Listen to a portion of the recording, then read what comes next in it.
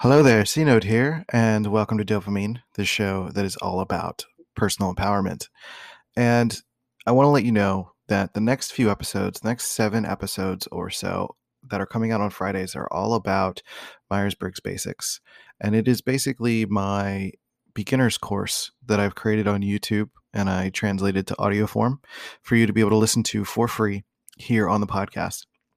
So, this is a great way for you to get to know the basics of the system, the history behind it, and getting to know all of the little bits and bops of what makes this, a useful thing in life, including a segment that involves exactly that, being able to use this in your everyday life. So once you're done with this entire thing, there is going to be links in the description for each episode that will take you to what is called our Myers-Briggs Basics course for creators and coaches. This is basically the next step for you if you're a coach or someone who is a creator, you're a podcaster, you're a YouTuber, or someone that's trying to use Myers-Briggs for marketing or some sort of purpose like that. You can dive further into the system, what it means, how to use it for yourself and your business going forward. So without further ado, let's hit the button and do the thing here on Dopamine. Let's go.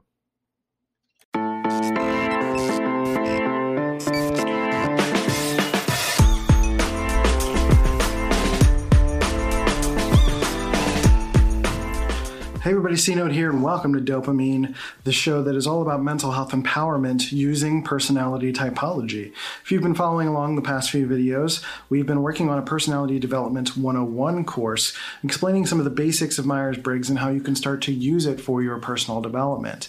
In the future, we're going to be doing a cognitive functions course that goes into deeper theory around Myers-Briggs and cognitive functions and Carl Jung's work. And then we're going to actually be teaching a passive profiling course. So this is about like watching TV, watching celebrity interviews, and passively typing some of the people in your lives, words, to allow you to kind of better understand how you can figure out other people. So really, I want you to focus on yourself and understand and think about how this stuff relates to you. And we're going to be going through a couple more segments here for the free part of this personality development course. And then I'll explain some of the other stuff as we get later on in the videos. So there's links below to things. Go check it out. So as I go along, I'm like, blah, blah, blah, blah. Here's the thing. So I'm going to slow down for a second. Next, we're going to talk about learning styles. And that means intuition or sensing. So intuition is all about the understanding the patterns of the world. So intuition, if you have this as a preference, is about not necessarily literally looking at things for what they are, but looking at the meaning of things, asking what if questions, looking behind the curtain. It's kind of like behind the curtain thinking, like, how does this work? What are the mechanics of this? How did this come to be? And sometimes that translates to asking life's big questions. What is the meaning of life? How is the universe formed? How is the planet formed? Why did she make that choice? But, it's about understanding how the patterns of the world kind of come to be. And in a way, personality typing is a result of intuition. It's about Carl Jung having looked at the patterns of his patients, of the way that their mind works, and looking for commonalities between those sets of data. And people do that all the time. There are different intuitives who are learning that way. So your learning style is how you take in information, whether that's from your own mind or from the outside world. So it's important to understand that intuition and sensing is about learning. So there are going to be different behaviors that show up, which we'll talk about in like cognitive functions and talk about in the passive profiling course. But intuition is essentially about pattern recognition and understanding what if questions about the world. So you see something happen and you're like, what if these trees were made of lollipops? That would be interesting. Sometimes morphing the world a little bit in your head to see what would happen if something changed. And then if that thing changed, how is that different from reality? So it's a comparison point between reality and what we experience. And then sensing is about literally what you see, feel, smell, and experience in the world. So sensors, which make up more of the population, sensors are going to be people who are literally focused on what's in front of them. This is what I see. This is what I experience. As far as I know, if I haven't seen the other room, I'm most likely not even going to bother trying to hypothesize what is coming. I'm just going to see it when I see it. I'm going to get there when I get there. Or if you've had past experience with like certain types of rooms, you might make a hypothesis, but it's, the idea is like you're focused on what you can see. So that can be sometimes a challenge with understanding why some people in life or people in your life may not have experienced or think about things the way that you think about them, because they're not seeing the patterns that you see. I'm speaking to you as an intuitive person. And the sensors are going to be wondering, why are you bothering asking all of those questions about, the stuff behind the curtain?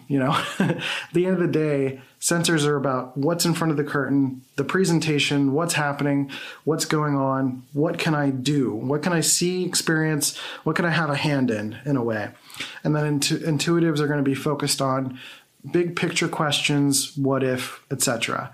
Now, similar to introversion and extroversion, there's a duality to this. So sometimes we have to adapt to survive, right? So sometimes intuitives need to be more sensor-like in certain situations. Sometimes sensors are asked to be more intuitive in certain situations. And being able to bend a little bit is okay. That's totally fine.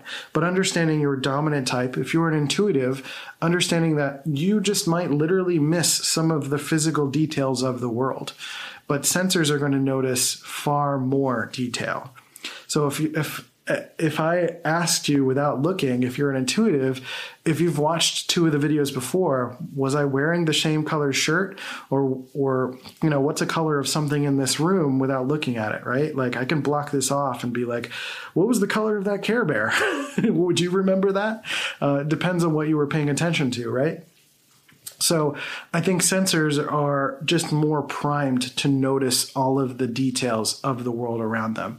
Now, it depends on what kind of sensor you are. Similar to what I was talking about with introversion and extroversion, there are different types of sensors. There's introvert and extroverted sensors in terms of the attitude. And again, that goes into cognitive functions. That's going to get more complicated. But the idea is that sensors themselves are about the details of the physical world. What you can smell, sense, hear, taste, your sense of balance. And sometimes that means, your physical interactivity with the world. So some of the more extreme sports types of people who are doing really crazy things with their body in relation to the outside world and have a really good sense of proprioception, which is like understanding your body in a physical space, those are more likely going to be sensors in one way or another. And sensors are also going to be really good at like situations like cooking and things that involve more sensory details and really getting to know those things. I think that's incredibly powerful to know as a sensor. Intuitives are going to be, again, really great at philosophizing, asking big questions about the past, about history, about the future, theorizing what life is going to be like 5,000 years from now. Those are more interesting conversations because asking those questions, again, is about the tether between reality and like these big questions and making those connections between what could possibly be and what is. And that stuff is really interesting because we take that into our imagination and we eventually create things as a result of that.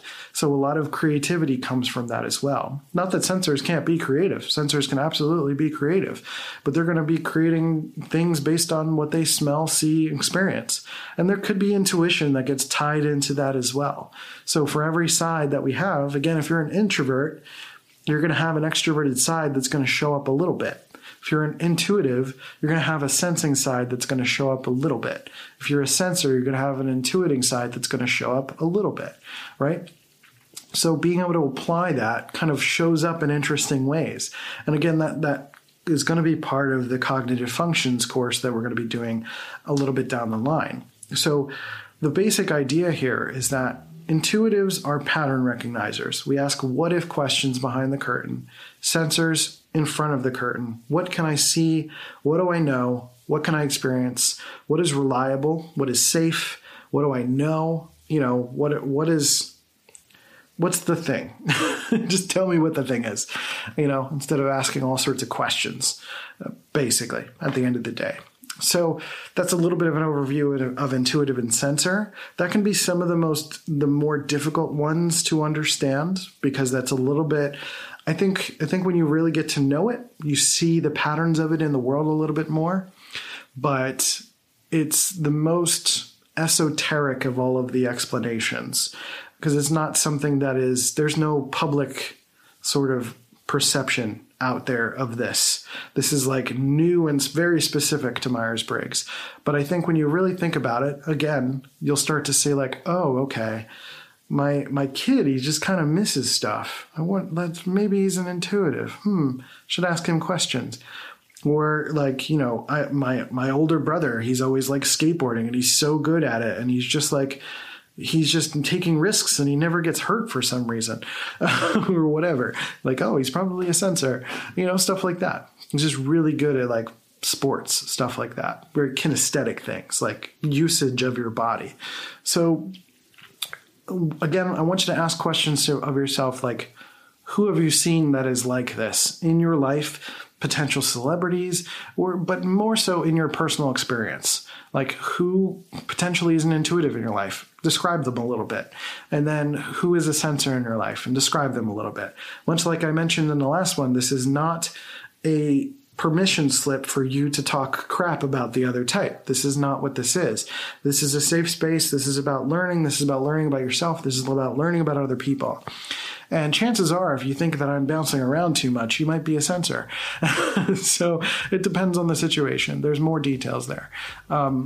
So again, ask questions below. Reply to this email if you're watching the email section, or if you're watching this on YouTube, leave a comment. Let me know what you think. Let me know your questions, your thoughts. If you have anything you think would be interesting to add to this, because I'll definitely update this stuff in the future, and what you would like to learn in the future courses. If you're interested in the cognitive functions course or the passive typing course, let me know in the comments below. And I will certainly make sure that you are added to the list of people that I will notify when those things go up. So without further ado, well, actually, no, that's not the right word. Those are not the right words at all. Now that this is all said and done, the next thing we're going to focus on is decision making, how you make choices.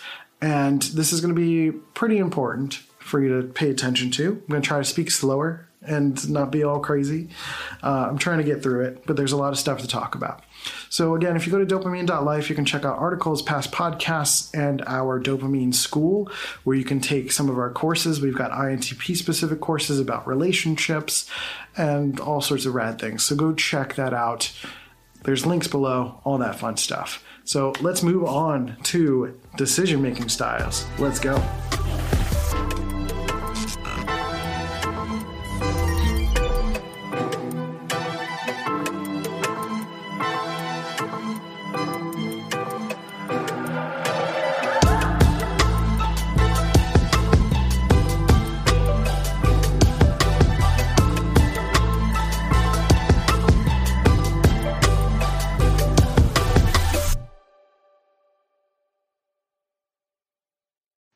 Hi, my name is Michael. I just had a profiling session with C-Note and I really loved it. I've been struggling for a long time, hesitating between INTP and INFP. So getting an expert point of view from outside was critical for me. I really felt in good hands. I was able to get rid of any doubts I had. I was able to ask any questions, and that was really a game changer for me. Overall, I'm really happy with how the session was set up and very happy with the results as well. So I highly recommend working with him, and I want to thank him again. It was totally worth it. Sign up for your own one-on-one personality profiling session at dopamine.life/profiling session today. This has been a C-Note Media production.